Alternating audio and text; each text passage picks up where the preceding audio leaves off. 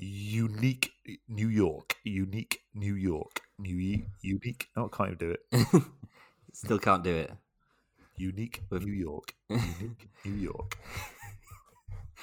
The skeleton was denied a bank loan. Grab the children! Save the children! What's that? That's Anchorman 2.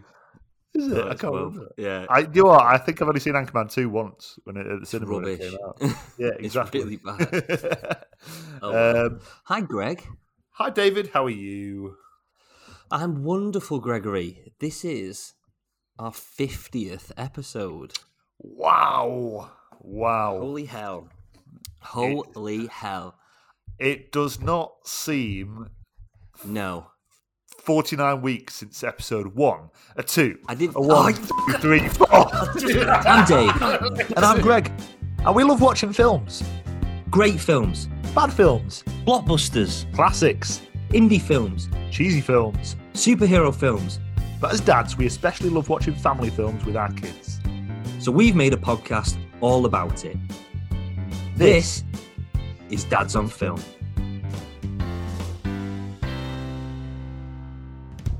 God damn it.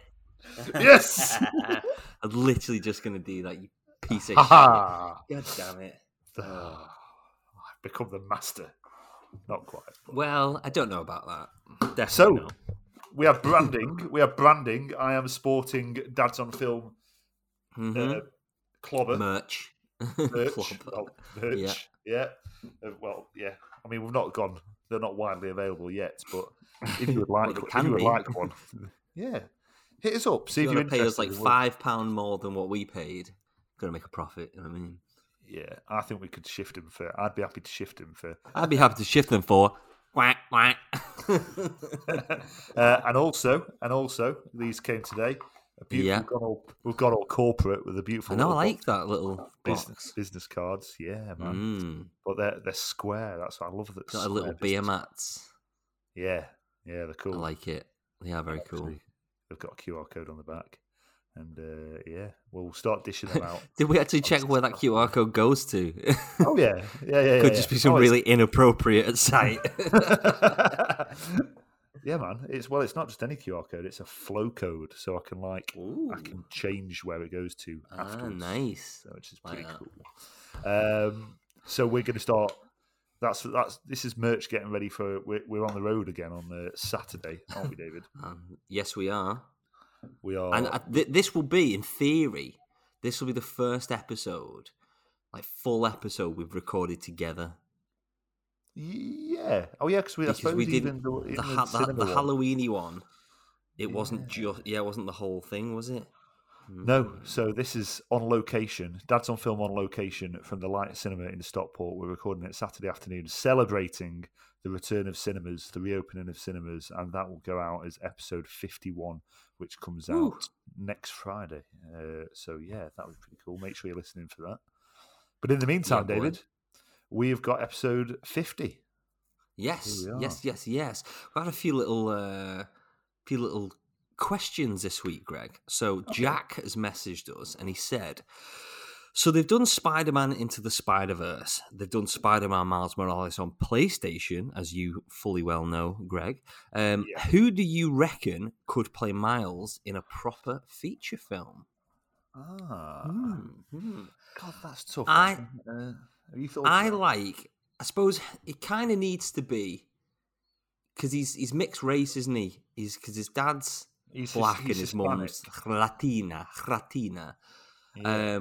However, that may be a little bit more tricky. I like the kid from Stranger Things. For you know what's his name, Caleb McLaughlin. I see him, as a good little Miles Morales. They originally wanted Donald Glover, didn't they? There was big rumors years, maybe like 10 years ago, that Donald Glover, Childish Gambino, was going to play Miles Morales. Well, the thing he even turns up, doesn't he, in Homecoming? The first new Spider-Man, right. And actually it hints to Miles Morales in that one, because he actually plays Prowler, like Miles' uncle. but a kind of a stoned, kind of like very low key, a low level criminal version. But he mentioned something about his nephew in Homecoming, hinting at Miles Morales, which is a cool little Easter egg. I like that. Cool. I have to give that some thought. I mean, because the thing is, for Spider-Man, or whether it's Peter Parker or Miles Morales, it's like Tom Holland is he's basically a kid, isn't he? And that's the thing you've got to get right. They've got to be young enough. And even like Tom Holland was in his 20s or whatever, he's still baby well, Andrew Garfield. Yeah, Andrew Garfield, when he played Peter Parker in, I think it was like The Amazing Spider-Man 2, he plays like a graduating high schooler, so 18. He was something like 29 playing it, which is just, I don't believe it. So, but I see the guy from Stranger Things. He could do it, I reckon. What about what's the kid who plays Manu? He's probably a bit too old now. You know, on Moonlight, when he's like it's the middle bit of Moonlight. Yeah. I think he's called like Ashton something or other. Ashton Sanders. Sanders. Yeah, that's it. Yeah. Yeah, I can see it. He's like in his 20s. Is he? Yeah, he's a bit old now. Maybe he would have been good at the time to do it. Sort of thing back then, but he's a bit too old now. But yeah, who do you think, Jack? Let us know. And anybody else, let us know. Dream Miles Morales casting. Okay, I like that a lot. Cool. We've had a cinemas opened up on Monday. I went to the cinema on Monday and I rewatched Sound of Metal. Yeah, I went with how was it? Johnny.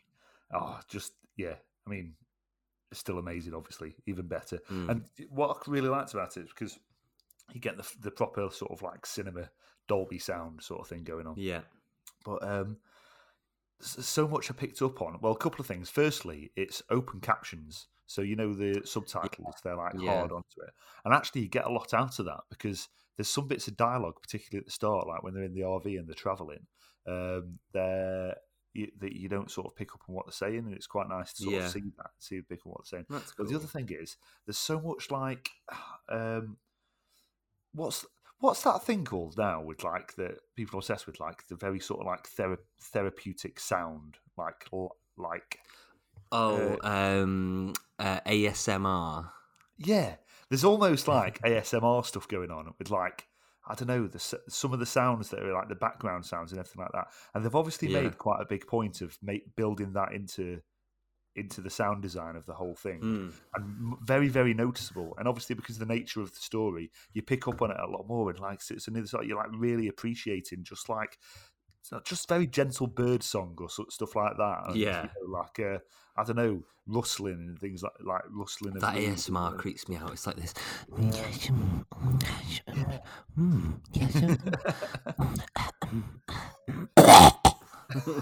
Yeah, well, it wasn't maybe not quite like that, but I don't know. It just sounds, I don't know, something really nice about that. That maybe it's because I watched it the second time. I'm just very aware of just picking up on appreciating sound when you hear the sound because you know what I mean, because you know the way it's going. So I had a really, really nice cinema experience, and my uncle Aid, who listens sometimes, was messaging me because he went as well to the cinema, and he went to see Nomadland, which he hadn't seen before. Okay, I'm interested to see what he thinks. He says, "I'm going to smash my membership pass. Going back to cinema, going to see Nomadland." I said, "Enjoy. You can't unsee Francis McDormand." Bucket. oh lordy. And then he messaged and said, Nomadland, an ode to grief, a meditation on solitude, visual poetry, a study of the simplicity of nature, heartbreaking and measured in equal terms, which I think he's been quite tongue-in-cheek. He said, and here's my nephew, Gregory Smith, a film critic, with his review, you can't unsee Francis McDormand in a bucket. To which my dad said, neither of those reviews would induce me to watch. But then... but anyway, then I got some voice messages. Actually, I think your review was bang on. My review was a joke. I was bored, really. I could see where it was going, that she'd just keep leaving things behind because of her experiences. I was more interested in... have you seen it? Sorry. Oh, yeah, you have. Obviously, you have. more interested in the story of Empire than her story. She would just win an Oscar just for being Frances McDormand, basically. That's my review. I thought it looked beautiful. I thought it was shot beautifully. I just thought it meandered and went nowhere. There's a brilliant book called Stoner, written in the 1950s, which does a similar thing, but it's great, although I wouldn't try and turn it into a film. And I think this is a similar thing. It's a book that isn't really a story. Yeah, I just found it annoying. I actually find her a bit annoying. I shouldn't say that, should I? Yeah, Paul McCartney invented voice messages in the early 1960s, He does a really good McCartney. Smarties, you see. That was yours, wasn't it? What's your favourite flavour of Smartie? Quite a few people have been going back to cinema. So let us know if you've been back to cinema yet. Let us know what you've seen. We're headed back on Saturday, obviously, so we're looking forward to that and sort of celebrating the Open. Something interesting I read the other day, which I'd not really considered about the cinema and why it may well have a good chance of surviving, is because to a lot of film distributors, theatrical releases, they're like a stamp of value. They add value to the product which they're releasing. So if something's been in the cinema, that sort of quality mark, gives it legs for when it comes out on streaming and on TV and everything like that. And it's kind of related to that. Another thing is, if you're a distributor, there's different audiences, aren't there, for films? There are cinema audiences, but you've got to remember, a large part of the population don't go to the cinema. So if you release something theatrically, you get all the revenue from it being released theatrically, right? And then you've got another launch of it coming out to, would have come out to DVD, to an extent some still does, comes to streaming or whatever, or video on demand. And that's like another launch again, and it gets all that different audience, and maybe even the audience that went to the cinema to see it as well, to an extent as well. If you're going straight to video VOD, you're missing out all that sort of in between, as well as not getting that stamp value. So, I think perhaps there's something to be said for that. I really hope so. But we'll see, I suppose. It'll be interesting to speak to the guys at the Light on Saturday.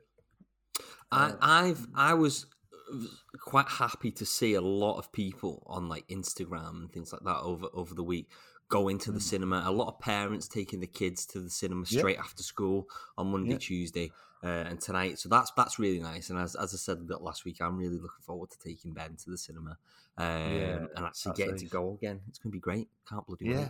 Yeah. So, Greg, have you got a question for me? I have got a question for you, David. What is coming up on episode 50 of Dads on Film? Woohoo! Okay, Greg. Well, next we're going to look at last week's homework, which was No Country for Old Men. Then we've got the news. Then we're going to look at a new Netflix release, The Woman in the Window. And then what we are then going to do is get a little bit nostalgia. We're going to look back at last year's Look Ahead. Oh my God, meta. Our social review this week is finally Inside Out. Then we've got Everyone's a Critic, a new type of Everyone's a Critic, and then we're going to be looking at our new homework, which we'll talk about a little bit later on. Let's do this.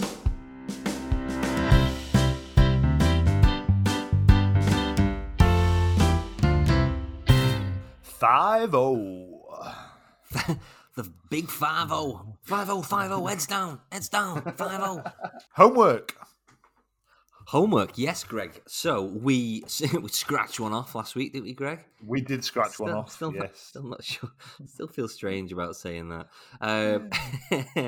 So last week we looked at Greg's film poster, the Scratch and Sniff film poster, and we opted for Coen Brothers 2007 sort of neo-noir, neo-western,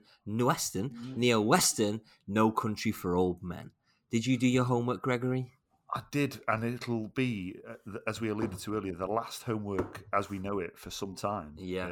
We are evolving homework, and we will do that at the end of the show. We're taking it up a level. And it won't be any called homework anymore. But yes, I did watch it. It seems like a while ago now. I watched it last Thursday, which is 6 days ago from the day we're recording this. Shall I tell you a little bit about it? Why not? All right. So, you've got this. It's set around the 80s, isn't it? and opens up and you see this hitman that's basically he gets arrested, he's in custody, and he strangles this sheriff to death and takes his gun and takes the police car, then jacks another car, and sort of he's on the run, and he's played by Javier Bardem. Javier Bardem. Yeah, who people probably know best from Bond, weren't they? He was Silver, wasn't he, in Bond in Skyfall? Skyfall, that's it. Yeah, and he's first of all, he's bloody wonderful in this. He's absolutely captivating.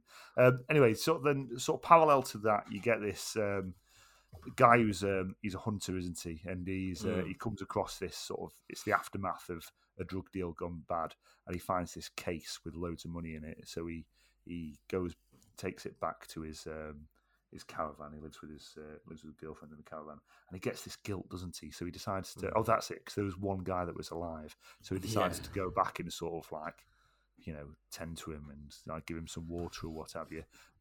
And you're sort of screaming at the TV, going, "Don't go! Why are you going back? Why are you going back? You've just got a case full of money. This is going to go wrong." And then he gets sort of ambushed, and he goes on the run with this money, and an amazing cat and mouse ensues, and Javier Bardem's character ends up going on the run. He gets what's the word? He gets commissioned. Does he? Did you say commissioned? Yeah. Suppose so. So, sorry, I should have said the Huntman. The hunter from before, Josh Brolin, aka Thanos, on the run with all this money. You got Javier Bardem on the one after him, mixed up in there as well. You got Tommy Lee Jones, who's this awesome cop sheriff sort of thing, old time sheriff, isn't he? Yeah. So you've got like a cat and mouse between three of them, he's trying to get away. Javier Bardem's going to get the money, but then sometimes it sort of switches who's running and who's chasing, and it's really, really cool. And occasionally their paths cross, and you get sort of big gunfights that spill out into the street, and they're really, really cool. And it's cool as hell. I mean, for me, I know the Coen Brothers best for their sort of like black comedies. And whilst this isn't a black comedy, there's something that's still black comedy about it in a weird way. Like Javier Bardem's performance is disturbingly funny in a way. There's a bit there's one bit that sticks in my mind where he'd killed someone in cold blood, and he looks down at his shoes, and the blood's sort of pooling towards his feet. And it's the way he sort of casually moves his feet out the way, like without, what I mean? But like nothing phases him, and there's something like, I don't know, there's something ace about that. Obviously it reminded me quite a bit of what came first? They probably came about the same time, Dark Knight and this, because he's like does the Harvey Dent thing, doesn't he, of flipping a coin. Yeah. And, what's the most you've ever lost on a coin toss? Yeah. Call it. He just flips the coin, just call it, and he's like, "Call what? Call it." There's a bit of that going on. I mean, for me, Bardem obviously makes it. He's just sensational. Did he win Best Supporting Actor? Yeah, he won. Yeah, won the Oscar for it. Yeah, amazing. Yeah, so well deserved as well. And I'm quite surprised it's taken me this long to get to this film. It's another one of them where heard about it a lot, and he's just really got back to it, but got around to it. He's going to be in Dune, isn't he? He's in June. Yeah. I'm trying to think what else I know him from, but other than Bond, not a great deal, I don't think. He's in A Pirates of the Caribbean, but that's probably one of the later ones. He's in quite a few. He's in Vicky. Actually, again, flawed film because of its director, but he's in a Woody Allen film called Vicky Cristina Barcelona, and it's this summer trip. It's Scarlett Johansson, Rebecca Hall, and these like Americans. They go to Barcelona for like a summer, and he's this like very like exotic / erotic artist, and his muse is Penelope Cruz, who's actually his wife in real life. and it's just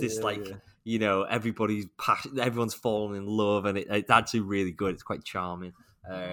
He's very good, very, very good in that. So, yeah, I'd love No Country for Old Men. As I said last week, I've read the book, and the book it's so similar to the book. It's one of the closest sort of adaptations I've seen, if not. It's, for me, maybe a little bit better than the book. I just love that kind of theme running throughout it, and it's that kind of like the whole point of it is No Country for Old Men. It's Tommy Lee Jones is this elderly sheriff, and he's about to retire, and it's just basically about like the world is getting worse. Do you know what I mean? Every generation, the world gets worse, and he gives this like speech at the end about like the worst thing he's ever seen on a case. But actually, this whole kind of the past like week's events is just the worst thing ever. So, but then you know, like moving forward in sort of 30 years, the next sheriff, things will get 10 times worse with like gang crime and things like that. And that's kind of the theme throughout. And it's really, really nice how Tommy Lee Jones just looks absolutely knackered in the film as well, as he does in like most films now. But you just see almost like the terror on his face and how he's like completely, in over his head now. And I think that's just a nice little theme moving forward. As I say, Javier Bardem is wonderful. Josh Brolin's dead good. It's one of those things with the Coen Brothers. It's very, very odd because there's quite an abrupt ending to the film. And I remember watching it, and there's a certain scene. And you're like, oh, right, okay, I guess we're done. And it doesn't quite finish. There's a little bit more. It didn't even explain what just happened, but okay, we're done. Great, all right. Well, you kind of fast forwarded to it, didn't it? Yeah, and I like how the narrative. So you got kind of three main characters, being Javier Bardem, Josh Brolin, and Tommy Lee Jones, and they've also almost got three separate running sort of narratives, and that you a little bit about their own sort of lives, really. But the one that you learn least about throughout the film is Tommy Lee Jones, and that kind of comes to the forefront towards the end, and it ends up sort of like reflecting on being his story, really. To quite a large degree, and I really like that. No, I thought it's really well written, beautifully shot. Wonderful performances from everyone involved. It's really, really it's Cormac McCarthy, isn't it? Who wrote it? Who wrote the book? So he did like the road. He wrote The Road as well, which is a really, really bleak film. It's cool. It's really, really cool. I'm really interested in the Coen Brothers. I find them really fascinating filmmakers, and I suppose they've done a bit of TV as well. But like. The black comedy stuff. I think my entry into the Coen Brothers, funnily enough, was probably Burn After Reading, because it was only after that I went back and did like Fargo. I was like, doing this and Big Lebowski and stuff like that. Yeah. But they've got such a distinct style about them, and they're doing a Macbeth remake that's coming out. Wow. Yeah, I think the feature film. And I think, I don't know my Shakespeare that well, but I'm really interested to see what they're going to do with that, because that could be that's really good. I've got quite a special place in my heart for Macbeth. It's so romantic. That's what we did a play in school of Macbeth, and that's where I met Max. So it's quite like a nice little thing for us. But they definitely would have their own kind of add their own particular voice to it, to Macbeth. Well, there's other recommendations for the Coens that maybe we'll talk about a little bit later on for our new sort of homework, I suppose. Would you say, Gregory, this film is Spies in Disguise or Snake Eyes, which is this really like shitty 90s Nicolas Cage film? It's well better than Spies in Disguise, but I'll go for that. Why not? Excellent. Where can we see this film, Greg? Oh, now you've got me. Oh, it's on everywhere, isn't it? That was it. It's Netflix. Yeah, it is. Prime. It's bloody everywhere. Wonderful. I'm just going to let Pablo in.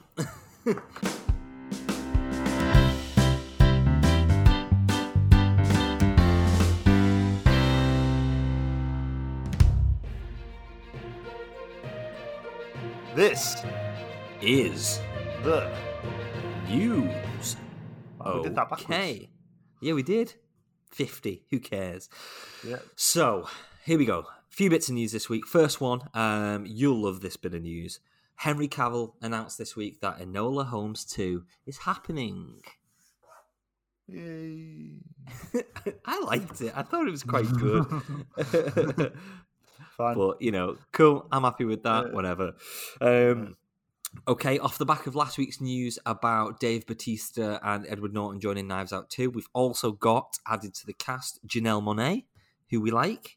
Yeah. Catherine Hahn, who I really like. She played Agatha Harkness in WandaVision.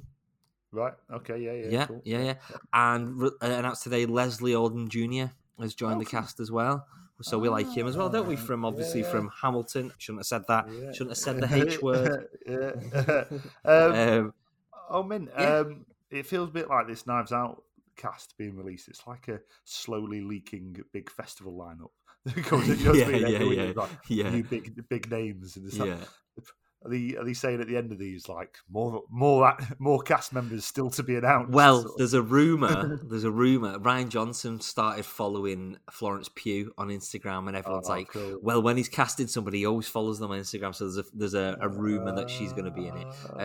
I really, really hope what they do with Knives Out 2, and it's what they do with like Poirot and the other Agatha Christie stuff is like they never really reference the other cases. So Benoit Blanc will turn up and hopefully as you said he's doing a different accent. That'd be really cool. But it even if it's a prequel or a sequel, it doesn't matter. They just he won't even acknowledge. It's not really a sequel to Knives Out. It's just another case, which I just love. Like a good Columbo and stuff like that. So I'm well excited, and I'd quite like it not to be called Knives Out 2 or Knives Out something. I think it needs a completely different name as well. Yeah. Yeah, well, the whole point of Knives Out, wasn't it something to do with the chair? Wasn't it? Yeah. The chair and obviously, that kind of metaphor. The double meaning. I get it. Yeah. But it's like Murder on the Orient Express, Death on the Nile, things like that. So I think they don't have it's not Murder on the Orient Express 2. So it'd be nice. It'd be nice if they do that, and I think they will. So yeah, I'm really excited. It's going to be great. It's going to be really good. Yeah. I think I'm going to give that another watch soon. I watched it not so long ago. I can't remember who with, but there we go. I've just taken something out because I'm hearing contrasting reports. So I'm hearing contrasting reports that Dune is not going directly to HBO Max now. It's getting a cinema release and then 45 days later it's going on HBO Max. But then I've heard actually no, that's not true. So. Watch this space with that. Where you are. Maybe it'll be different in the States to over here. Maybe because I suppose we haven't really got it, have we? But anyway, and then the final bit of news, which kind of caught me off guard, but I'm pretty happy about it. I'm not sure if you have ever seen these, but they've announced they're making Attack the Block 2, and Joe Cornish and John Boyega are both attached to, reprise the role and obviously direct. So I quite liked Attack the Block. It wasn't like the best thing I've ever seen, but it was a nice kind of refreshing sci-fi, fresh take on a old sci-fi trope. So I quite like that. Yeah, I was always a bit of like an Adam and Joe fan as well. Yeah, like the Adam and Joe show and stuff like that. Yeah. Cool, but that's nice. That's happening. Brilliant. Excellent. Is that the end of the news? There's one more bit of news, and it is a little callback. Let's see if you get this reference.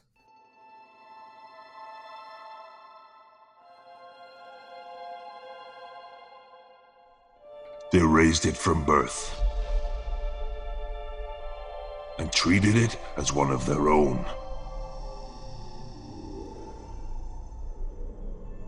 But now it's fully grown and has its own agenda.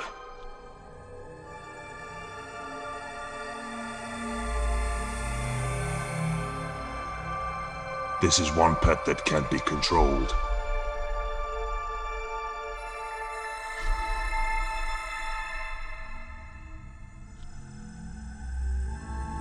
Coming 2021.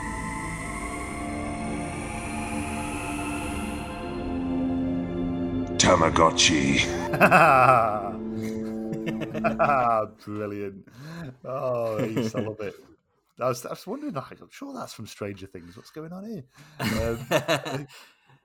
Cool. So yeah, new trailer for Tamagotchi, the musical, the movie. Is that what we came up with? That was one we came up with. Yeah, that's actually the recording. I went back to found the episode, took the recording, and then I've like made it, put some effects on it, and then cut a trailer. So I said, you made it. I made it. Oh shit! You made it. No way! Oh, that's mint. Yeah. I love it. So I said in the episode it was like in October or something. So this was the episode when we asked people to send us their horror takes on board games. So is that your voice? That was my voice, and that's from the episode. I literally went back and got the audio from the episode and cut it out and made it. So yeah, so I said what I was going to do eventually was get old footage from 80s horror films and things like that and cut a trailer for one of these horror films. So that was the trailer for Tamagotchi. That was really well done. Movie. Why did it say music? Yeah. We'll put that out on I'll put it on Instagram. That. Yeah, man. Oh, that's the news. There we go.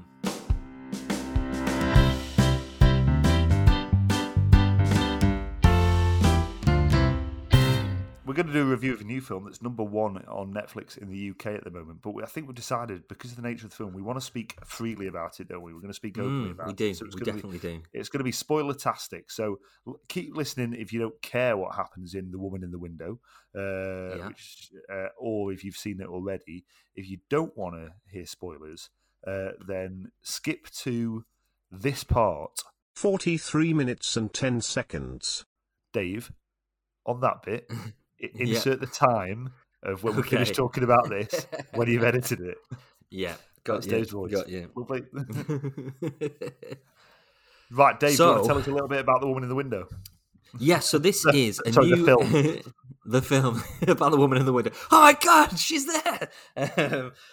So this is the new Joe Wright film. So Joe Wright famously directed Atonement, Pride and Prejudice, Anna Karenina, whatever it's called. So he's got a good track record of good sort of thrillers, romance, all this sort of stuff. So The Woman in the Window stars... He's doing the new Peter Pan, isn't it? Oh no, he did Pan, which was the one with Hugh Jackman, wasn't it? And Darkest Hour was the last thing I've seen that he did. Gary Oldman. Yeah, hence why Oldman's in this as well. So, The Woman in the Window stars Amy Adams as Dr. Anna Fox, I think, and she's like a child psychologist. We find out quite early on she is she's agoraphobic, isn't she? She doesn't want to. She doesn't like leaving the house. Her husband and her daughter apparently are no longer living with her. They're no longer around, and this has had some sort of effect on her, which she sort of copes with them leaving her, and copes with the agoraphobia by drinking a lot, popping a lot of pills. Essentially, she has a very addictive personality. She loves old films. She obviously loves drinking, but she quite quickly becomes obsessed with a new family living across the road from her in New York.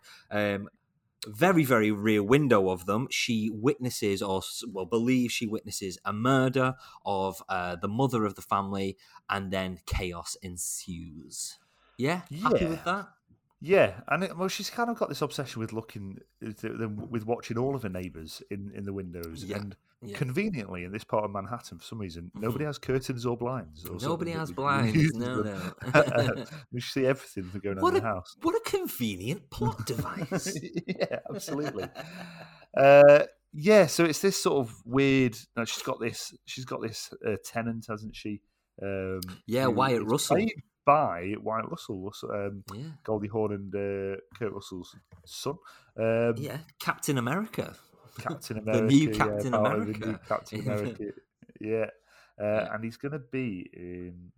What's the other he's going to be in soon? Can't remember. Yes, anyway. Oh, yeah, well, no, there's a link, isn't there? Because I've not seen it in Falcon and the Winter Soldier, obviously, but you've got him in it. You've also got... Mackie as well. Anthony Mackie. Yeah. And it's a bit weird, isn't it? Because you see all this sort of play out, but it's all this sort of disorientating sort of trippiness, and you're never quite sure. You know she's taking a lot of medication. You're never quite sure whether what you're seeing is what's sort of like distorted by her in her head, or whether she's making stuff up. And sometimes you start doubting everything that's going on. You're thinking, oh yeah, she's making all of this up. And it's got that thing that reminded me a lot. And this is not a compliment and I text you, didn't I? Say I'm thinking of ending things, because it's sort of like badly edited, messy. So I know it's like the style that they're going for, but aim to sort of disorientate the viewer. And it's going for this Hitchcockian sort of feeling, isn't it? And it's obviously very strongly influenced by Alfred Hitchcock. You know, the whole film essentially rips off Rear Window, as it, you know, quite obviously. But it's that phrase that we always use. It's heavy-handed. It's clumsy. It's forced. It's very kind of like lumbering. It's like, look at us. We're trying to be cool. We're trying to be a psychological thriller. It's like, yeah, and we know what you're trying to do. You're not doing it so well. And it's like, it tries to cover its twists and turns really well. And you know, like, okay, so we're fully into spoilers now. As soon as we hear she's speaking to her husband Anthony Mackie on the phone, as soon as we hear his voice, I'm like, he's dead. Straight away at the beginning, I was like, he's dead. That's why we're not. That's why he's not there. She's crazy. He's dead. Saw that coming, literally. But I think the whole thing just stinks of, you know, this is a really clever film, but it's not. It's not clever at all. It's so forced. I'd say clumsy. And it's self-congratulating, isn't it? It's very. It's pleased with itself, and it's not got good reason to be pleased with itself. Really, I think you know. Let's talk a little bit about Gary Oldman, though. I thought I mean, Gary Oldman would be great in anything he does. I really enjoyed his performance. He's just gone full on sort of like hamming it up, but but actually he's doing for me something that I've not seen him do since Leon. Because and it's that sort of like really sort of nasty character. It's the swagger. Sort of he walks into so Gary Oldman does baddie really well when he walks really fast into rooms. It sounds daft, but if you watch him in this film, he sort of storms into a room really quickly. It's like, whoa, calm down. You don't need to walk that fast, mate. Calm down. But he does it in Leon, and he does it in all these films. That's when you know Gary Oldman's a baddie, when he walks really quickly. He's so down. So I was doing a little bit of reading about this film, and they did loads of test screenings, and it tested so badly because it's a Fox property. And when Disney bought Fox, Disney did test screenings, and they did so badly. Disney were like, nah, we don't want it. Netflix, you can have it. So that's why at the beginning it's not 20th Century Fox now, it's 20th Century Studios, isn't it? That was the rebrand for all the 20th Century Fox properties. But it's like there's no Disney involved in the slightest in it, because it's like no. I made some notes as I was watching it. First of all, I just put, why is everyone so angry? Everyone just hates each other and is so very pissed off. It's ridiculous. So overly dramatic. It does these, like, again, Hitchcockian, like, dramatic zooms all the time. And it's like, I thought we're kind of past that now, you know, with these thrillers and psychological thrillers. You know, it's got the influences Rear Window. There's a bit of Panic Room in there as well. But I just got the feeling that everybody involved thought it was going to be this really deep, smart film, but it wasn't. As I said, it's clumsy, it's forced, it's lumbering. And I actually thought at the beginning, it must all be a dream. That's why everyone is acting like a caricature. And then I put, oh wait, no, it's real. It's just bad. That's it. You know, it's ridiculous. Yeah, that's it. Everyone's sort of overacting it, aren't they? And it does this sort of, as I say, it's doing this kind of Hitchcockian, weird, abstracty kind of thing, and then there's a fight on the roof at the end, and it is one of the worst choreographed, worst directed fight scenes I have ever seen. It is just so, it's like. It's like CGI. cartoon. It's CGI. Well, they use a lot of CGI in it, don't they? It's really bizarre. Weird, man. And whilst we're on him, so he's the son, isn't he? And he comes in at the start, and he's all. He came at the start and went, "He's the baddie." Oh, of course. It's like it stunk of. It was more obvious than Officer Dewey of Scary Movie. Doofy. Doofy. Yeah. Oh, gee. It was that bad in terms of a character change. Like that, you saw him. He's like Tim Nice but dim, acting all daft. Yeah. It's like, I can see it from a mile off. And then when he turns, it's so unconvincing as well. He's so unconvincing. The director goes, right, okay, so here's what we're going to do. You're going to play two sides of this character, and the sort of your normal side. You're going to be a little bit twitchy, a little bit awkward, and the big thing we're going to do to reveal and show this dark side to you. You know what we're going to do? You ready? You're going to put your hood up. Yeah. Genius. Come on. Yeah, come on. And I still don't get it. It's like, right, okay, so you'd killed someone, and then you're covering it all up, and then you killed someone else. You killed your own mother, but then your father is helping you cover it all up with the help of your stepmother. Did it? Yeah. It didn't make any sense whatsoever. And it's just like, what is going on here? Yeah, and then also, you've been in her house hiding for days, and that's how I've been here for a week. Why? Yeah. And your dad's just covered that. And your dad's covered that murder up. So why are you not just staying at home? And that was also, we could conveniently know when she's found the photo of his mum in the. It was messy. It was so messy. Very, very messy. The other thing, these again, I mean, we probably overused the term heavy-handed, but that heavy-handed device of early on in the film, that big obvious thing about looking at the roof and we need to get that roof fixed, sort of thing. Roof doesn't look very stable. Yeah. We're going up to that unstable roof, are we? Yeah, there we go. Come on, unbelievable. The thing I found the most interesting about the entire film, the character who plays her therapist. Kind of he actually wrote it. He plays Ford. In Ford versus Ferrari or Le Mans 66. And all I could think the entire film was how much Christian Bale looks like him. Oh my God! Dick Cheney! I was thinking exactly the same! I was watching it thinking, why on earth did Christian Bale go to all that effort of putting all those prosthetics on when they could have just got him? He looked exactly like him. And he sounds like him as well. 100%. What a stupid film. Unbelievable. Well, I said to you, didn't I? I said to you, and we struggled to find a new release this week, and I said, you've got to question why something would get released on video on demand the week before cinemas open. And some might think it's strange, like the week cinemas are open, why not speak about something that's new released on the cinema? We've not had a chance to get to the cinema together yet, and to go and see something new. But we all also, that's what we're doing Saturday. So we're going to our first new release at the cinema on Saturday. So we'll be talking about that next week.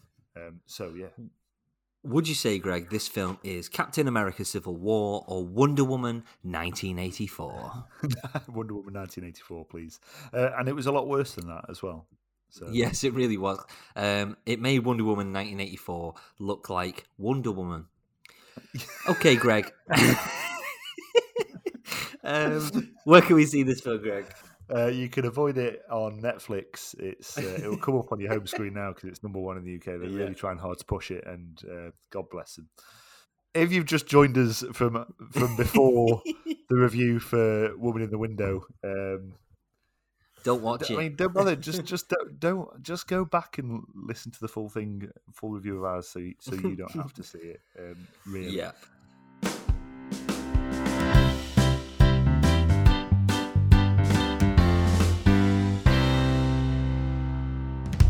What are we talking about now?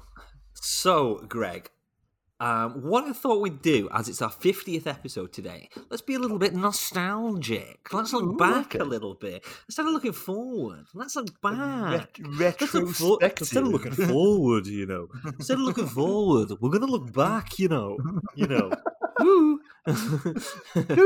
So, this is Making a Cup of Tea with Paul McCartney. Woo! Anyway, so looking back to July 2020, which was our episode 6, what we did was we looked at all the kind of upcoming releases from like August. We had a little bit of chat about these films that were supposed to be coming out, or looking at the dates that they were moved to. So what I thought would be quite nice to do is look back at these, have a look at some of the comments we made about them, and actually say, well, whether we've seen it, Yep. Whether it's actually come out yet, or if it's not, when is it actually due to come out, and just have a little chat about it. Okay, so the first film we mentioned, we spoke about back in July, was Tenet, which was due for release in August 2020, and believe it or not, it actually was released in August 2020. Yeah. Wow, and it's strange, isn't it? Because I watched it, I can't remember, it was 3 or 4 times at the time. I went to see it at the cinema again and again. It really does have that rewatchability.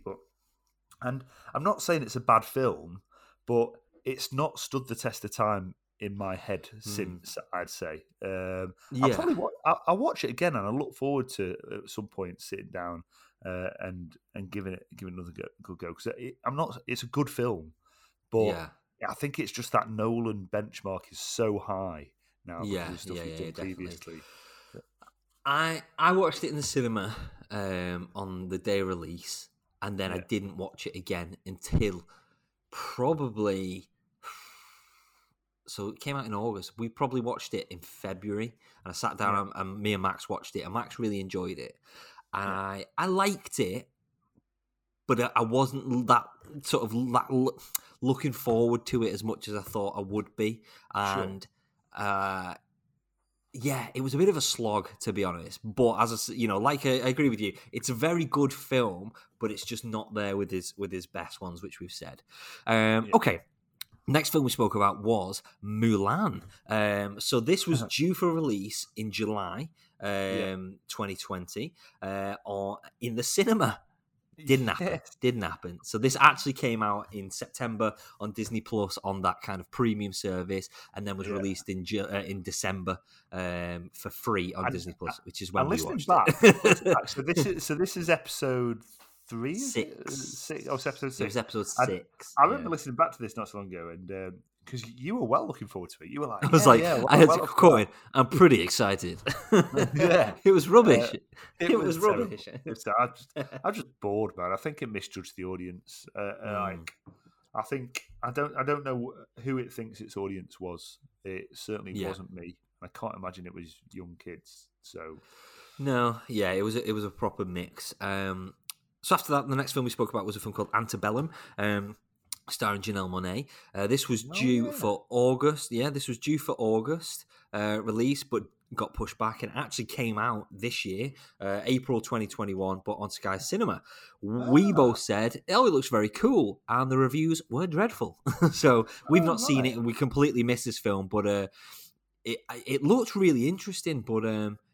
everybody really panned it. So maybe we won't get round to that one. It's funny, isn't it? You can tell by the way they decide, obviously, whether a film is worth tanking money into marketing it or not. And we've obviously not heard much about that release. Yeah, and it's because they will have, the investors kind of go, don't waste any more money on it. Let's just get it out. Get it out. Definitely.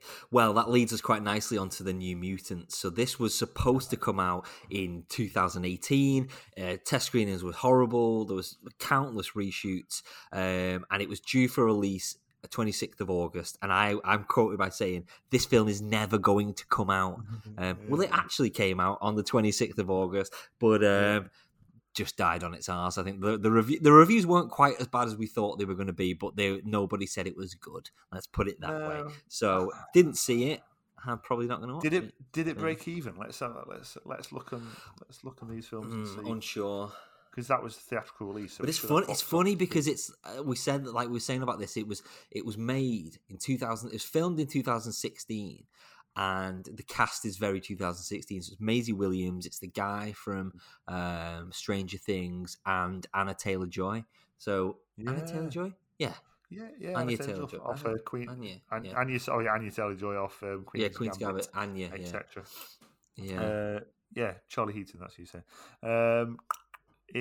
No, according to this, it made somewhere between 67 and 80 million. Oh no, sorry, its budget was somewhere between 67 and 80 million dollars, and its box office takings was $46.9 million. So another one of them that went to 20th Century Studios. And it should technically be on Disney Plus, but we'll see. Okay, so After New Mutants, we had A Quiet Place 2. So this was due for release on March 20, but this was probably the first big film that was pushed for because of COVID. Then where are we? Sorry. Then it was supposed to be September, and obviously now it is due for release at the end of this month, so 28th of May. And I am really looking forward to it. Yeah, man. Yeah, I'm well excited. Yeah. So my cinema's doing a double feature on the Sunday night, which is actually, I think it's the night. Oh, anyway, it's but they're doing I think it's the night before it comes out. I think coming out on Monday. No, because I think it's coming out on Friday. 29th is a Saturday, so it'll be a Friday. It's coming out next Friday. Okay, cool. Yeah, week on Friday. Yeah, so it's doing a double feature on the Sunday night, and I'm deliberating whether to go and do both of them on the same night or not. But Either way, I'm quite excited for it because I didn't do Quiet Place. I was quite late to the party on Quiet Place. Didn't do it until last year, and yeah. Oh wow! I watched Quiet Place in the cinema. Came home really late. It was like 12 o'clock. I was so giddy. I woke Max up and told him the entire plot of the film. Oh, really? And like talked her through it. It took about half an hour. It's great. Yeah. Okay, so. After Quiet Place 2, we've got The Beatles Get Back. This was the Peter Jackson documentary, due for release 24th of September 2020, and it's been pushed to the 27th of August 2021. It looked ace. He released like a 5-minute kind of featurette, which looked really, really nice. And the famous story is that, which we said in the podcast back then, he ran into Paul McCartney at some sort of event, and Paul McCartney was like, "Oh, how's the documentary coming together?" Because I just remember it being miserable that time. Those sessions, just we hated each other. And Peter Jackson's like, "No, everyone's so happy. It's really, really nice and refreshing." So, and you can see that in the 5-minute sort of featurette that released, John's just having a ball, which is really nice to see because he's a grumpy in the nicest possible way. God, rest in peace, John. Blasphemy. Anyway, let's move on. So the next one is Wonder Woman 1984, as we previously mentioned, Greg. Due for release October 20, actually released on it was Christmas, wasn't it? 2020. It was all right, even though it was the negative end of our thing earlier. It was, I thought it was fine. I liked Pedro Pascal in it because he's the man. He's a dude, isn't he? But it was quite daft. I liked our sort of running commentary when we were both watching it at the same time, sending each other voice notes like, "Oh, the plane's invisible. Okay, that makes sense. Yeah. Oh, she can fly now. All right, okay, great. She can't fly in the future films. Anyway." But there we go. Okay, after that, here we go. So, I'm sorry, Uncle Ken, but Death on the Nile. This was due for release on October 20. It's due for release now. Okay, so it's meant to come out October 2020. It's now due for release the 11th of February 2022. Okay. What? This cast is f***ed. They need to burn this film to the ground. Okay, listen to this cast. You got Gal Gadot, who is very pro-Israel at the moment, getting in the press. You've got Letitia Wright, who is an anti-vaxxer, and then you've got Armie Hammer, who's a cannibal. So it's burn the film to the ground. Burn the film to the ground. What's the Armie Hammer thing? What's that about? So loads of his ex-wife and like maybe a few other ex-girlfriends have come out and said like, he was really abusive to them in the past, and all this kind of all the Me Too stuff, right? And it's not very nice, but loads of people have come forward with like screenshots of him sliding into girls' DMs, basically saying, "I would love to eat you," I'd really love to like eat your flesh, and it's just really weird.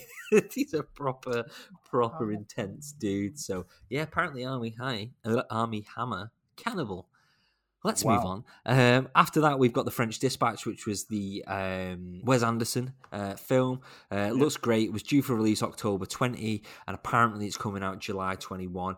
I'm not too convinced it's going to come out in July. I think they might sort of push it back so it's not kind of clashing with kind of blockbusters and things like that. But it looks great. Then we got Black Widow. Obviously, November 20 was the original release date. Now it's July 21. It's still up in the air. I'm hearing mixed things about whether it's going to be a dual release Disney Plus, or if it's going to be cinema 45 days then Disney Plus, or the premium Disney Plus thing. So we'll see. I just want to watch it. I'm a bit fed up of all the trailers now. I just want to see the film. So it's funny because traditionally big releases are big releases avoid cinemas at the height of summer because you get a good week. You get a good week of weather on the release week.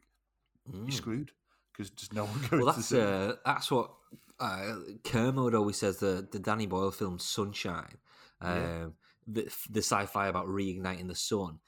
He absolutely loves it. He says one of the best sci-fis ever made. It is a great film. But it died because it was released on the hottest day of the year. So nobody wants to go and watch a film about reigniting the sun. But anyway, there we go. Okay, then we had Soul, November 20th. Came out on Christmas Day. We said, it looks wonderful. It was fine. It was all right. I really liked it. I liked it a lot. Yeah, I think. Yeah. Oh, okay. Okay, then the big one, No Time to Die. The original release date was November. Oh no, so the original release date was the 3rd of April 2020. It got pushed to November 25th, and then now it is pushed to 30th of September 2021. And then it brought forward. I think again. Daniel Craig. I think it got brought forward a week or two after that. Yeah. Maybe. Well, yeah, maybe. I think Daniel Craig just be so livid with this. He was like, I didn't want to do another film. They paid me like a ridiculous amount. They forced me to do it, essentially. I've done it. I thought I would be bloody done with this over a year ago now. Wash my hands with the whole thing. I'm working on my new Benoit Blanc accent. You know what I mean? so yeah. But anyway, we'll see it. I'm sure we will. There you go. Yeah. Cool. Nearly there. So we've got Free Guy, which is the Ryan Reynolds one. It was due for release early December. And this was the one where it's like, don't worry, guys. We're still going to be released. Everything else is going to be cancelled, but we'll still release. They didn't release. So it's actually due now 13th of August, which sounds cool. Then we got June. Was supposed to come out 18th of December. We were so excited for it, but actually now it's due on the 1st of October 21. Great. I think because that moved, the Batman got pushed back even more. So I think the Batman were only due for it now in 2022. But whatever, that's fine. Top Gun Maverick was due in December. We're only getting it now 19th of November. Coming to America was due 20th of December, but we actually got it, sadly, on the 5th of March. And then we had Tom and Jerry, 20th of December, came out 21st of April. The two that had no dates attached to them were Promising Young Woman. I was like, I've seen this trailer for this, like this small little indie film. It's called Promising Young Woman. It looks really interesting. It was due 20th of April, but there was no other date attached to it. But it came out, obviously, a year later. I didn't hear much about that film. And then the other one was The Witches, which was due November 21. November 21st. We got it we got it around that time. We're quoted by saying, Anne Hathaway looks brilliant in it. No. Oh, no. She wasn't. She wasn't. So, out of all those, we saw Tenet, Mulan, Wonder Woman, Soul, Coming to America, Tom and Jerry, Promising Young Woman, Witches. So we saw a few of them, but there's still a lot. The biggest one, the biggest push is that Death on the Nile. A year and a half push. Wow. But I think they're just like, we need to get this cast away from COVID. and get this cast away from COVID, war-stricken regions and flesh. Yeah. The big, massive distance between themselves and all of that. Cool. Get Army Hammer one of those Hannibal masks as well. If you wore one of those on the red carpet, that'd be the biggest troll. It'd be so funny. But there you go. So still some films we need to see. Whether we will get those films is another question. But there we go. Cool. Thanks very much, David. Thank you. You're very welcome. That was a lovely little feature.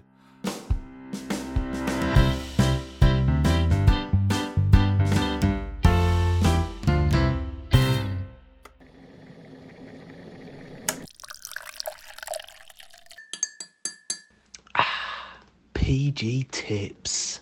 So this week's So Solid You, as it's the 50th episode, I thought, Gregory, we're going to do it. We're going to finally talk about it. And this is Disney Pixar's Inside Out. And I mean, I'm still questioning whether we've really not done this yet. I don't think so. This is why I started cataloguing the other day, but I didn't get far enough to figure out whether we'd done Inside Out or not. But anyway, it's probably worthy of another So Solid You if we haven't done it before.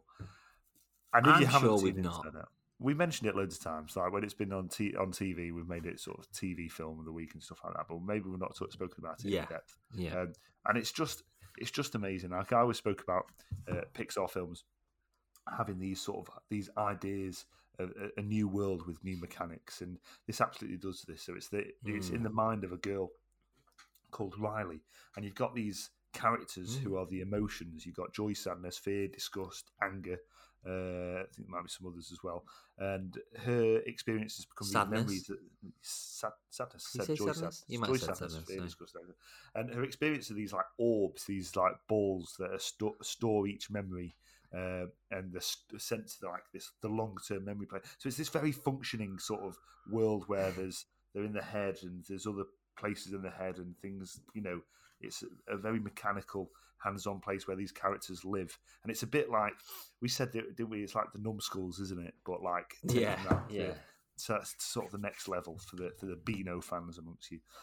And so. Her 5 most important, she has these core memories that make up her personality, don't they? And they take up they're these big islands. And Joy is the leader, and so she's like the prevailing sort of emotion there. And she has to limit the influence of sadness, doesn't she?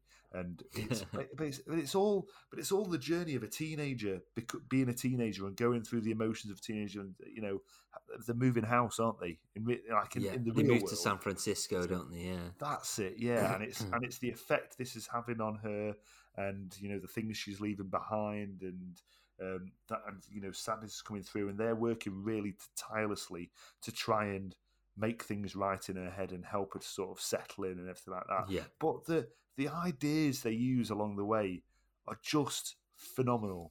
It's such a clever film. And I'll sum this film, the impact that this film has had on sort of young people, and how powerful this film is. Right, my kids in school now, they go in at the start of the day, and kids like can't always, especially when they're sort of 5 and 6, find it very difficult to talk about how they're feeling. And my kids' school is amazing, and we've got this idea now where they go in and there's this like pegboard thing, and you've got those feelings off Inside Out: joy, sadness, fear, disgust, and anger, and they've got the name on a peg, and they have to peg their name onto the one that they're feeling, and they can change it throughout the day. And so it's like their silent way of showing how they're feeling. So then like the staff at the school throughout the day can go up to them and just try and speak to them about the way they're feeling, sort of thing. And I love that they're using Inside Out as a device to do that. I think it's really, really mint. It's beautiful. I think when, sorry, just to jump in. No, please do. All these like lovely little things like that, and it sounds, not to get like super serious, but I really respect and like love the fact now kind of mental health is so like much more acknowledged, and I think stuff like that in the kids' school and doing it at such a young age, in 20 years. Society is going to be so much better than it is now. There's going to be like superhumans, super chill people because of all this wonderful stuff. In theory, probably not because social media just melts people. But I just think these things are so nice and it's so healthy. Which we'll talk about in a second anyway. But carry on. No, I just think the way they dress it, and it's a teenage girl, young girl, and it's just demonstrating that all these things going on in their head, that they're real tangible thing, but there's a delicacy. Yeah, there's a delicacy. The delicacy is something you eat. It's very delicate, but it's all it's all very delicate, and there's a delicateness. No, that's not. There's a delicateness. Everything's in a really fine balance, but you know, the writing on this. I mean, I know like Disney and Pixar have sort of huge writing teams, but the story is it's Pete Docter who directed it as well. Yeah. Who obviously he's gone on to do Soul. He did Monsters Inc. I think he did. I think you can tell. I think, and you know what, you can tell. I think with those, like, especially the ones you've just said, Monsters Inc., Up, and then later Soul. You can tell there's like a theme going through. There's the kind of mechanics of Monsters Inc. There's the emotions of Up, which led to Inside Out, which kind of builds on those. And I think that's then all kind of led to Soul, if that makes sense. And I wasn't the big, Soul was fine. Yeah. But you can see the kind of like the roadmap to it, if that makes sense. Yeah. I think it just...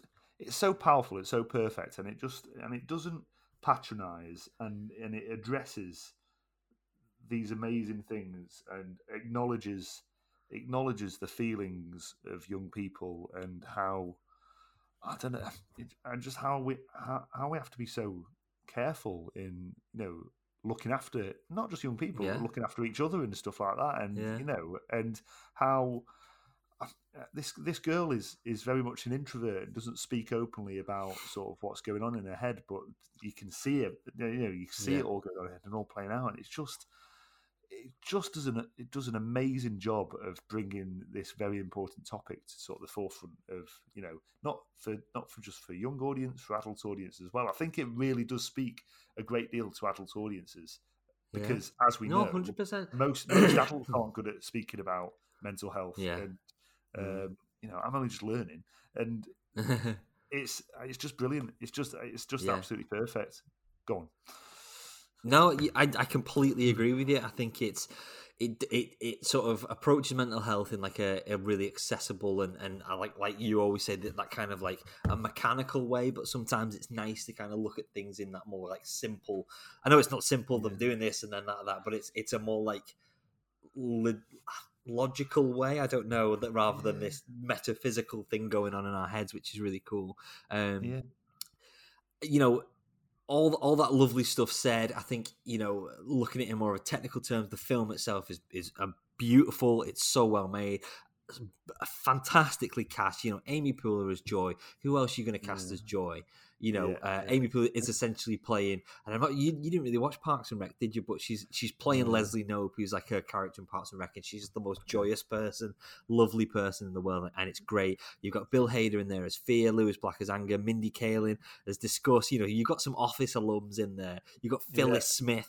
Phyllis in the Office, she's Sadness, and that's excellent. But for me, the biggest one is Richard Kind as Bing Bong, the elephant on the sled, and that's one of the most touching things, touching scenes. So Richard Kind from the biggest thing with Scrubs because is I'll go for the needle. How have you been?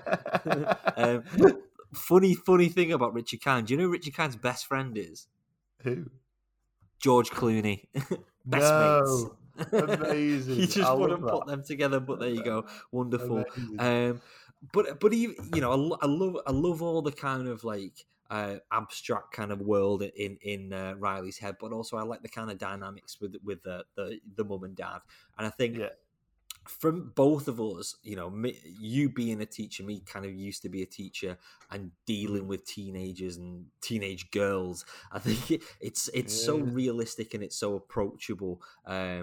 And especially how especially a relationship with a dad, I think is the special, isn't it? It's it's the special. It's special, but you also see the inner workings of the mum and dad as well. And I think the mum, it's Diane Lane, isn't it? Who plays the mum. She doesn't get quite as much to do as the dad, but again, that's for me quite approachable because you can and relatable. You really see the dad kind of struggling with dealing with dealing with this teenage girl. And I think I'm not taking anything away from mothers there as well, but I think for a father, an inexperienced father dealing with it, or an inexperienced male dealing with a teenage girl is a difficult thing, and it's an awkward thing, and I think it really, really nails that. But ultimately, you get it's a Disney film. You get this like lovely sort of payoff at the end. It's funny how we were speaking about the same sort of thing with Mitchell's versus the Machines the other week, weren't we? About that father. Exactly. Yeah. It's quite special to see. Yeah. It really, really is. I think it's definitely up there. You know, we spoke about our favourites. You know, I think my favourite Disney Pixar is Coco, but for other sort of reasons. But this is probably, you know, if we're putting it in black and white, this is probably the best Disney Pixar film. Yeah. Whether it's my favourite, you know, that is another question, but it's probably the best one. Yeah. But yeah, there you go. Where can we see this film, Greg? Obviously on Disney Plus. There we go. Wonderful.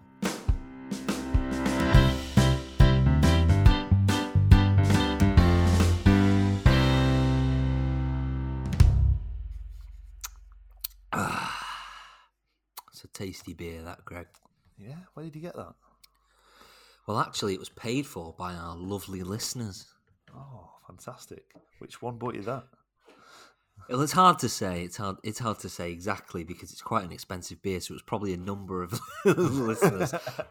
But if you guys want to buy us a beer, you know, as a little tip of the hat to the old podcast, you know, feel free. You're very welcome to.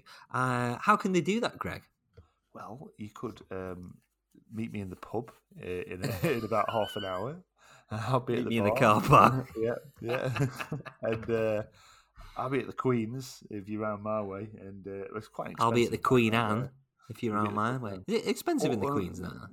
Oh yeah. It's Queen's. Queen's well expensive, yeah, but people pay it just because it's such a good pub.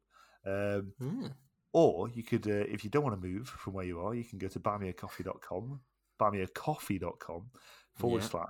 /Dads on Film Pod, and you could support us by buying us a beer for as little as £3. I mean, or you could go the whole hog and buy us 30 beers, won't it? That won't cost £3, but that won't. You do the math. £90. I've had too many beers.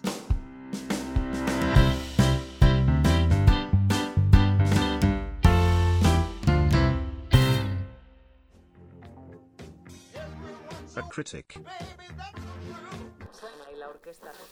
Leavers Lockdown. Isolation viewing. Day 1, Film 1. Captain Phillips. Hanks is no nonsense and excels. Abdi is sympathetic and real. You feel tense during the initial pirate boarding, like you're there and one of the crew, and then claustrophobic while you're stuck in that lifeboat with them. And then that finale, when an incredible Hanks just lets go and all that emotion falls out. The viewer feels the release too. Superb performances. Where is the crew? I don't know. I'm here with you. Where is your crew? I don't know. Here, I'll call them up. I'll get them up here, all right? All right, look, this is the captain speaking. The pirates demand all crew members to the bridge. All... Every crew. 1 minute, I will kill someone. 1 minute. Another minute, I kill somebody. I kill all your friends. 1 minute. I will no call again. Look at me, sure. Look at me, sure. I'm the captain now. That was Leavers Lockdown. So essentially what we've done is we've finished our Mission Impossible, Everyone's a Critic. So we've got some other fillers. Yeah. So essentially what has happened is Lever and his mum had to isolate for a week. So Lever just watched a load of films and sent us a review of every single film. So we've got weeks and weeks of Leavers Lockdown. Wonderful.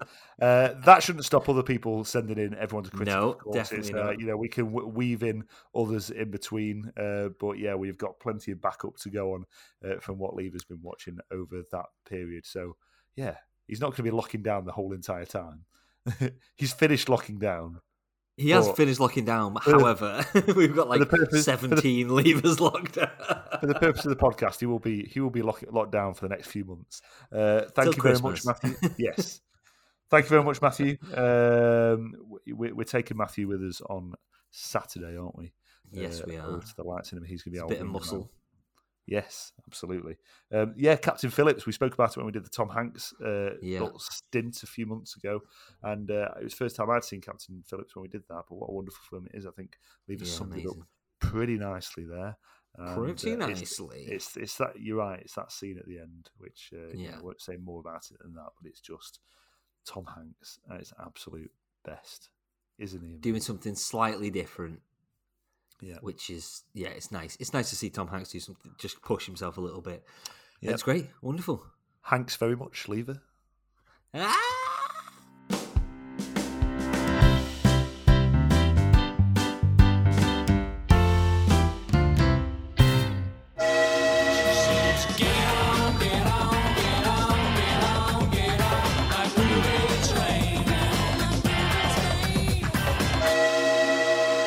50 weeks in, we feel like we should sort of develop some of these ideas that have, been wonderful for the last 50 weeks. But things have to evolve, don't they, David? Yes, they do. I like to think that I don't just evolve; I revolve. No, revolved, don't evolve. Anyway, it's a Partridgeism. Good one. Here we are on our new feature, which is a little bit of an extension on Homework. It's called The Movie Train. So every week we're going to end a film by jumping on board the movie train, and it might be Dave driving it, it might be me driving it, it might be one of you driving it, but you are going to choose the next destination with one rule and one rule only. The next destination has to link with our last destination. Yeah. So Thomas, the 2, the 4, the 6, the 8. Shunting trucks and hauling freight. Red and green and brown and blue, they're the really useful crew. All with different roles to play. Round Tidmouth sheds. Round the bay. And far away, actually. Far away. Yeah. Down the hills and round the that bend. Thomas and his friends. I always remember you and the family came over and stayed with us. A good few years ago. I think Ben wasn't even 1. I remember we went for a little walk, and you and Arthur were like singing Thomas the entire. Yeah. You both knew it word for word, and I was like, I'll never know that.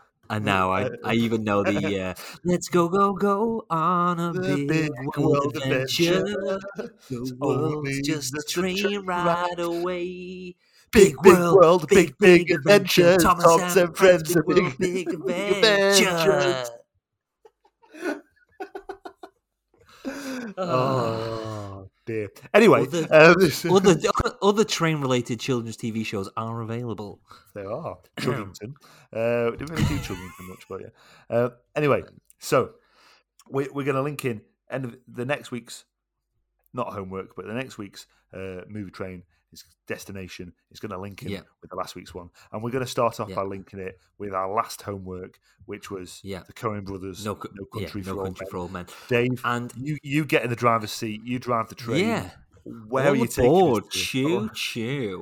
Well, what we've said is we can link them in any sort of way, and they can be as tedious as you want to. So if people really want to jump on tenuous, I think take the 10. Well, no, I think tedious. If people really want to take the piss, they can do. That's absolutely fine. Yeah. However, it could be a particular actor is in both films. It could be the same directors, writers. It could be a theme. It could be a song. Who knows? Location. Whatever. Could be a location. Who cares? However, I'm gonna play it safe this week, but so I'm gonna pick another Coen Brothers film. Okay. So what I would like you to watch, and us to watch, and the listeners to watch this week is the Coen Brothers film Inside Llewyn Davis, starring Oscar Isaacs. We know him from Star Wars. We know him from Ex Machina. All these wonderful things. But this was the first thing I saw Oscar Isaac in, and it's great. For me, it's great. It's set in 1960s New York. It's the whole kind of folk movement, with Dylan and all that sort of stuff. What a cast! Bloody hell! Wow! Cast. Right, get this. This is. There's loads of destinations you can go to after here. You got Oscar Isaac, Carey Mulligan, John Goodman, Justin Timberlake, Adam Driver. Amazing. Yeah. Oh, wow. Yeah. And it's really good.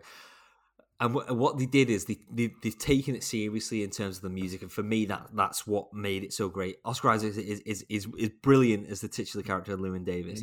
This really flawed guy, but they really had this passion for the music. And the best thing about it is just 105 minutes long. So there's this kind of like folky bluegrassy band called the Punch Brothers, quite famous in America. And they got them as well as Marcus Mumford. And think what you want about Mumford and Sons or whatever, but the guy can write a song. The theme for Ted Lasso for one. Well, exactly. There you go. But to write the music, for the song and the music the artists play, and there's some really, really like incredible tunes in it. So it's great. It is great, and that's where Carey Mulligan and Marcus Mumford met, husband and wife. There you go. Wow. A little bit of romance for you there, Greg. Just a little bit of romance. Ooh, romance. Oh, Alan's deep bath. So there you go. All aboard the movie train. We're setting off. If you want to drive the movie train next week, think of a film that links, however tenuously, to Inside Llewyn Davis. If you're familiar with that film, if you're not, just look it up and see if you can find a tenuous link, and you could be driving the movie train next week. Although, let's face it, it's probably going to be me. Chug, chug.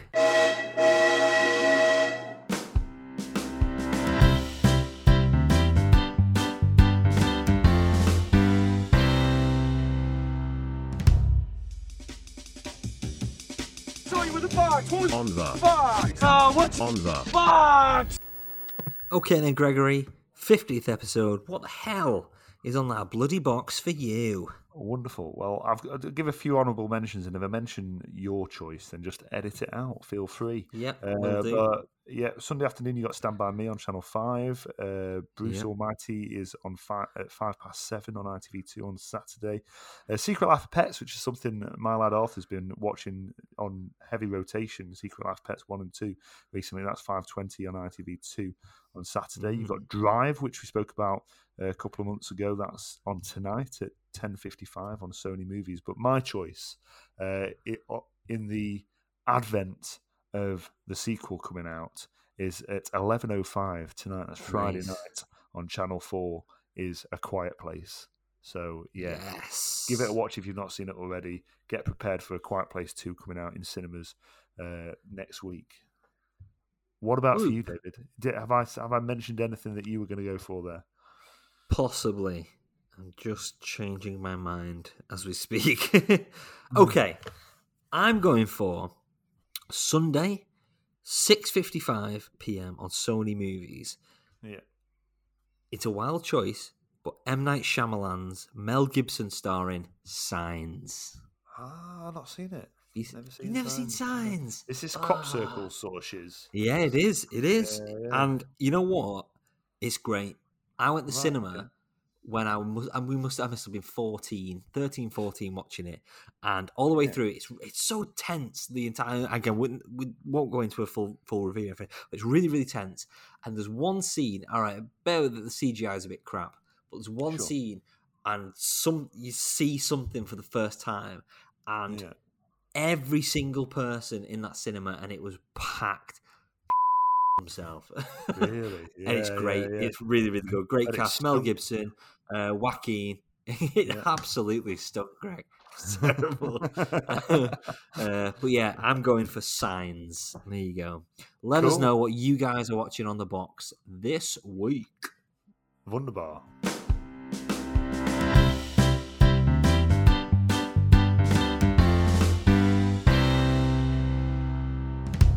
All right. And then, all right. You guys got any weed? No? That's fine. Be cooler if you did. Wow, and that was 50. We've done 50 of these. 50. Flaming hell. Unbelievable. Wow. Unbelievable. Wow. I mean, we're going to make a bigger deal of 52. I thought we'd just do 1, a 2, Oh no, okay. No, worth a don't try. do that again. We're gonna make a bigger deal out of episode 52, aren't we? And yes. just for Rich's benefit, the reason we're doing that is because there are 52 weeks in a year.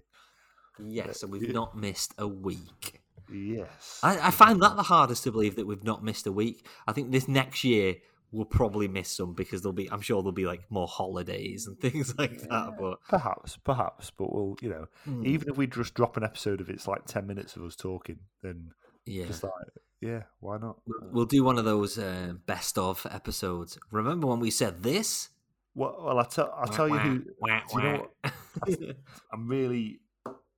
I'm really apprehensive. No, I'm not apprehensive because I know right deep down I'm not even bothered because I know how bad it's going to be. This Friends? You never really watched Friends, did you? Friends reunion. Yeah. Oh, you did watch Friends. What was it you didn't watch? What? Who was it who said to me they didn't really do much Friends? Anyway, this Friends reunion, right?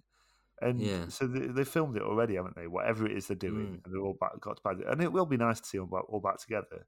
But what bothers me is like the list of about 20 like current celebrities who are making an appearance. We know the big one, don't we? Which one?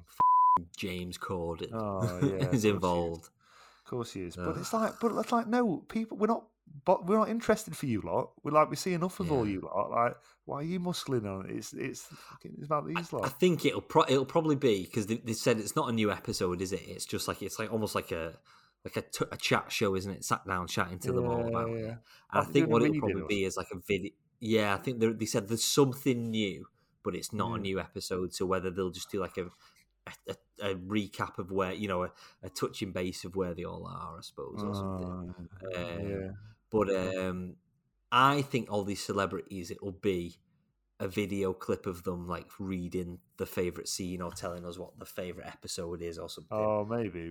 I think it'll just be that because I don't think they'll be trying to take away too much of, I really hope six of them being together. I really hope. Hopefully, yeah. I'm so prepared to be disappointed. Really am. We'll see. I think the fact that they've set expectations by saying it's not a new episode, so that's fine.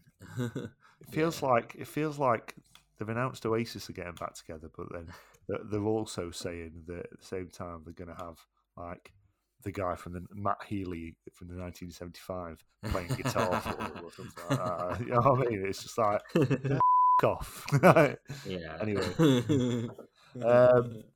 I hate him so much. I hate his mum. His mum's a kid. Yeah, she needs burying somewhere. She got pissed at our work once, and she just made a tit of herself, and she made some big deal about losing some ring or something like that. But the way she was to us as staff, just like, who are you talking to? You're not even on Corrie anymore. Piss off. Yeah. She having an affair with Kevin? What are you doing this weekend? I'm seeing you on Saturday. I'm so excited. And I can't wait. Just can't hide it. Yeah. And then Sunday, I'm going to probably do some jet washing. Okay. Cool. Exciting stuff. And then Sunday, bloody Sunday. Either going swimming or trampolining. So, great. Yeah. It's fantastic. Gonna be good stuff. Gonna be good stuff. Yeah. Well, I feel like the 50th episode hasn't had that many, celebrations. However, I don't really care. It's fine. we don't like to make a big deal out of these things. It's not like we're going anywhere. We're going to Stockport. We are on Saturday. Yeah, boy. Here's to the next 50. Password. Send us some AMCR or whatever it's called. ASMR. Oh no, that's ASMR. Weird. I don't want people sending me that. AMCR. ASMR. Is that automatic number plate recognition? ANPR. I've been watching too much Line of Duty. Oh God, still not watched it. The last season. Not bothered. Don't bother. It. Anyway, no, I don't want people sending me ASMR. Let's do cannibals. There's something to do with 50. Yeah. Send us 50 of anything. Send us anything to do with. Preferably pounds. £50. Yeah. Yeah. You could, you buy me a coffee. Go to buymeacoffee.com and you could buy us 50. 16. Hang on. 17. Just to tip it over. 17 coffees. 17 beers, rather. And that would be £50. And that would go a long way towards our marketing, which is now a physical form with my Square business cards and our T-shirts. Beer mats, that's actually quite fitting, isn't it? Yeah, you can buy some beer mats. For £20. Buy us a beer mat. Yeah, because they're not cheap. But they're very cool. Yeah, man. They are cool. They look great. Well, good. I'll see you Saturday. See you Saturday. Yes. Saturday. Here's